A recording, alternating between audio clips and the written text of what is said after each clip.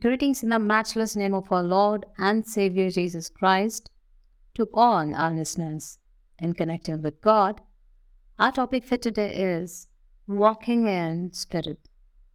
Galatians 5:16 says, "So I say, live by the Spirit, and you will not gratify the desires of the sinful nature." We should remember that our lives should be guided by the Holy Spirit. When we rely on the Spirit to lead us, we will not be tempted to do the things that are contrary to God's will.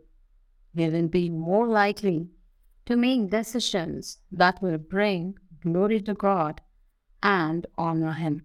It's important to remember that when we walk by the Spirit, we are not alone. The Spirit is with us in every step of the way. He will guide us in the right direction and help us to stay on the path of righteousness. He will give us the strength and courage to stand firm in our faith, even when it feels like the world is against us. We can trust in the Lord to lead us and protect us as we walk in His ways. He will never leave us nor forsake us.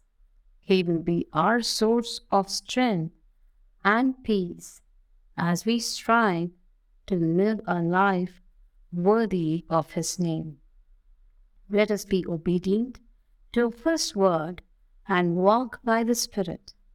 Let us trust in Him to lead us and give us the strength and courage to stay on the path of righteousness.